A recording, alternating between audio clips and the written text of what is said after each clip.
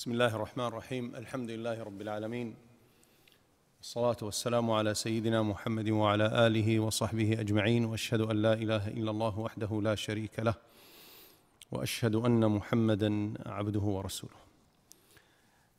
Continuing with the tafsir classes, today we will talk about Surah Al-Duha. And as it's been the habit, we identify the surah, whether it's Meccan or Medinan, and give the names and the reason of revelation, if any. And then we go into the core of the surah. This surah, Surah Al-Duha, is a Meccan surah according to the consensus of the scholars of tafsir. It was revealed after Surah Al-Fajr and before Surah Al-Inshirah. The name of the surah is Al-Duha. The reason of revelation, the scholars mentioned two, based on two different narrations, both of which were reported by Al-Imam Al-Bukhari in his Sahih, and both of which were narrated by Jundub radiyallahu anhu al-Bujali, or Jundub ibn Sufyan. The first narration said that Jibreel alayhi salam was delayed in descending upon the Prophet sallallahu alayhi wasallam. So a woman from Quraysh said that the devil of Muhammad has abandoned him, so the surah was revealed. The other narration states, and as I said, it's also reported by Imam Bukhari, states that the Prophet ﷺ became unwell, became ill, and therefore he couldn't pray qiyam for 2 to 3 nights. So a woman came and said to him ﷺ, and this woman's name was Jamil, and she is the wife of Abu Lahab. She came to him and she said, "O Muhammad, I hope that your devil has abandoned you now." Meaning, I hope you're going back to the path of your ancestors, to worship in the same idols and to go back to your fathers and grandfathers and great-grandfathers' religion of idol worshiping. I hope your devil has abandoned you now and left you alone, because I haven't seen him or his effect on you for the past 2-3 nights. When the Prophet ﷺ used to stand up for prayer, they used to hear him, right? So she said, "I haven't heard you pray at night, so it seems that he has abandoned you and left you alone." So Allah Azza wa Jal revealed this surah. Now, we have to understand a very important point regarding the revelation of Surah Al-Duha. Surah Al-Duha was one of the first surahs revealed upon Muhammad sallallahu alayhi wasallam. It was in the beginning of his mission alayhi salatu wassalam. And at that time, he sallallahu alayhi wasallam was faced with different types of aggressions, emotional, physical. He was belied, he was rejected, he was accused of being a magician, a liar, a soothsayer, everything, all you can think of, right? After having been called and named and known and been famous to be a trustworthy, honest person amongst his people. So in the midst of this, he suddenly is accused of being a liar, and everything he said is rejected, right? So you can imagine the state of mind and heart of the Prophet ﷺ, the emotions that were in his heart, right? And the suffering he was going through. So this surah in its totality reflects a soothing to the heart of Muhammad sallallahu alayhi wasallam.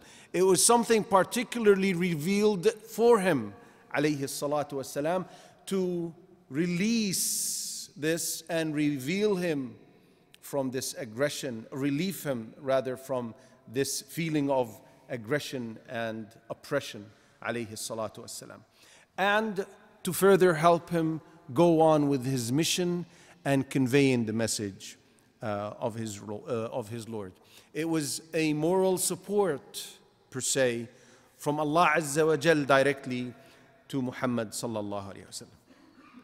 The connection between Muhammad sallallahu alayhi wa sallam and his Lord was through revelations and through his meeting with Jibreel alayhi salam. So when this was delayed, and this was not the first time, there was a time before this. This is the second time a delay happens in the descent of Jibreel with revelations. And at this time, the Prophet ﷺ was very saddened and wasn't certain what is going on, right? So you can imagine the pressure he's facing from his people, his emotions, and then suddenly the source of support that used to come interrupted. And then people started saying, we told you so. We told you it's the devil. All of this collectively going through his mind and heart put him in a situation that was very saddening for him, alayhi salatu wassalam. He was suffering from the plotting and the belying and the mockery of his people. And then this interrupts the source of support, moral support. The thing that proves him to be truthful and honest stops. So Allah Azza wa Jal sent down this surah to put his mind and heart to ease and to respond to the polytheists who said, your Lord has abandoned you. He hates you, so he has abandoned you. So Allah Azza wa Jal starts with an oath. Waw, in the Arabic language, is a letter used to make an oath, as we said in different classes before. وَالضُّحَى, by ad-duha.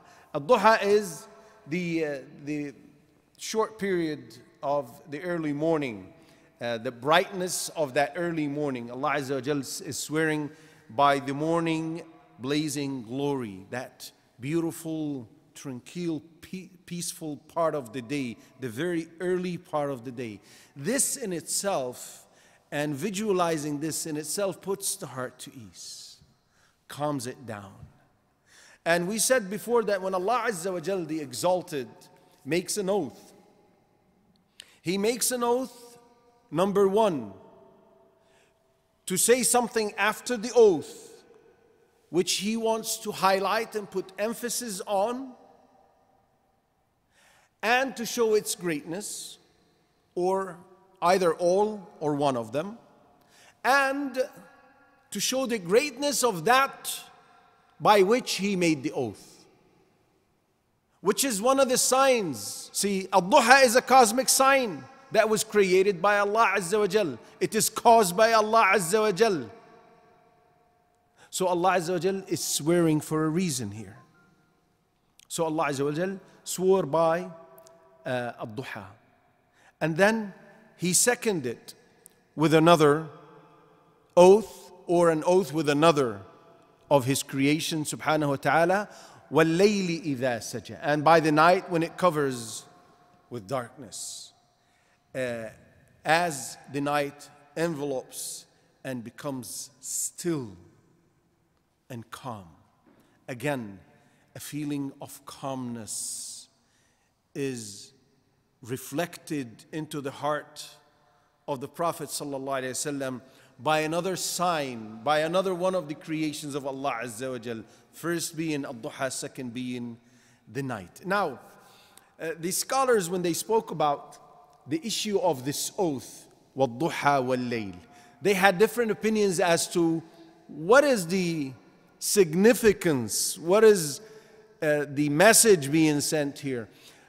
Ad-duha represents daylight, وَاللَّيْلِ إِذَا سَجَى represents the night, and these two combined make the day, make the 24 hours rather. So it's a representation of human's life, right?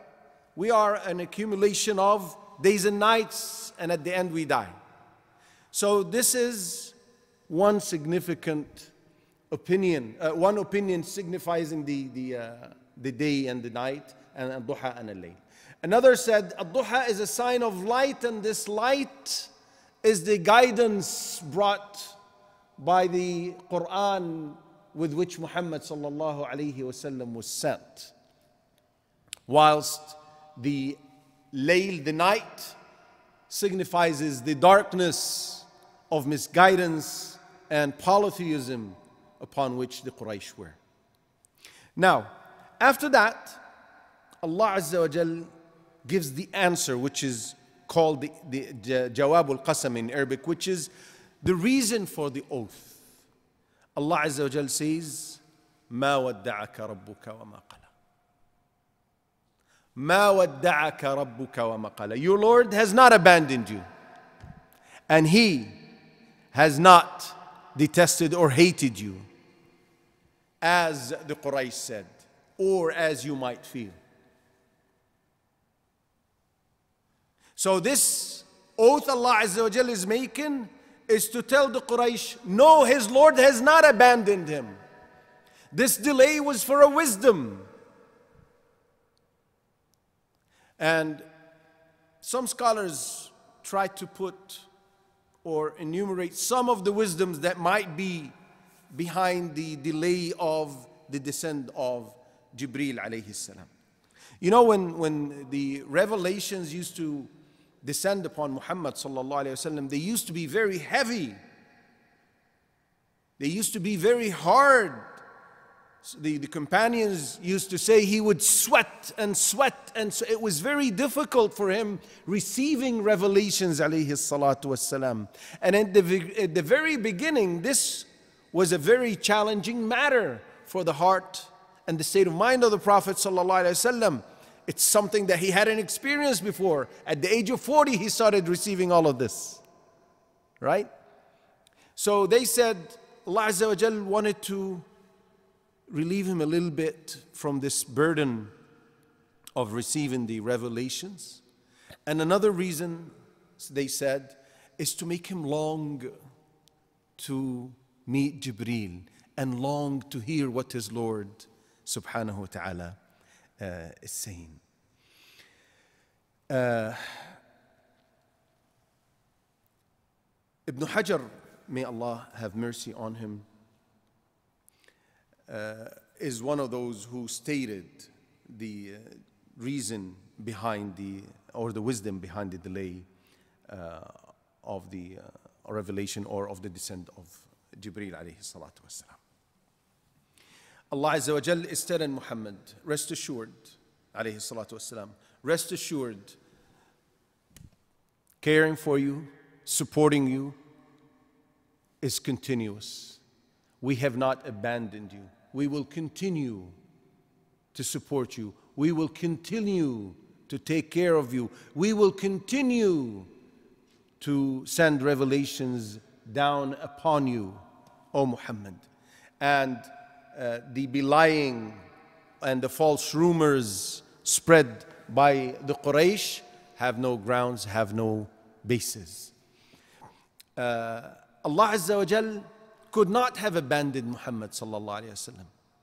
How can he abandon Muhammad sallallahu alaihi wasallam when he, the Almighty, is the one who chose him for the message?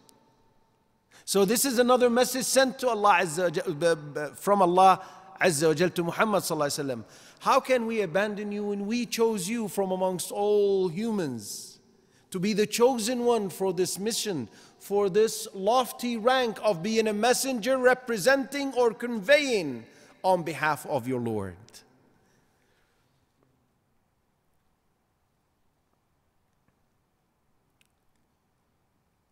Then Allah Azza wa Jal goes on to say, وَلَلْآخِرَةُ خَيْرٌ لَكَ مِنَ الْأُولَى. And al-akhirah.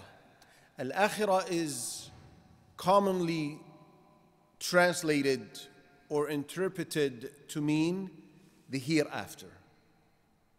Yawmul Qiyamah is better for you than the first, meaning it's better for you than this worldly life. So whatever you will get in the hereafter is better for you than whatever you can get in this life. So Allah Azza wa Jalla is telling him that we will make the consequence, your consequence at the end, better than anything you could have ever thought. We will make it better than anything that you can obtain in this life. And the consequence can also mean the end of his mission in this life. We will make the consequence of your mission by supporting you, make it a successful one, and making you victorious, better than what you thought. Because in the beginning he was alone, he was followed by very, very small number of people. So to imagine the size and the geographical spread of the da'wah was beyond perception by anyone.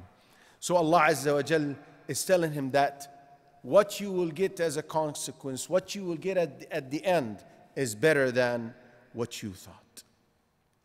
If, imagine, and with this we'll conclude this first session, imagine if one of the kings of this world, one of the richest people, the wealthiest people in this world, walks up to one of us and say, I am going to give you until you're pleased. I'm going to give you so much wealth you can never imagine until you yourself feel that you're satisfied and pleased. You'll feel that you possess the entire world in your hands, because this is the richest person on the face of earth is telling me I'm going to give you everything until you feel that you don't need no more. Now imagine Allah, the Almighty, Allah the Exalted, the King, in whose hands is the treasures of the heavens and the earth, is telling Muhammad, is telling one of his slaves, I'm going to give you until you're pleased. What kind of reassurance is that going to put in his heart? What type of motive, what type of incentive is this going to be to him, alayhi salatu salam, to continue to carry the mission on? Let's conclude with this, and we will proceed in the following session, inshallah.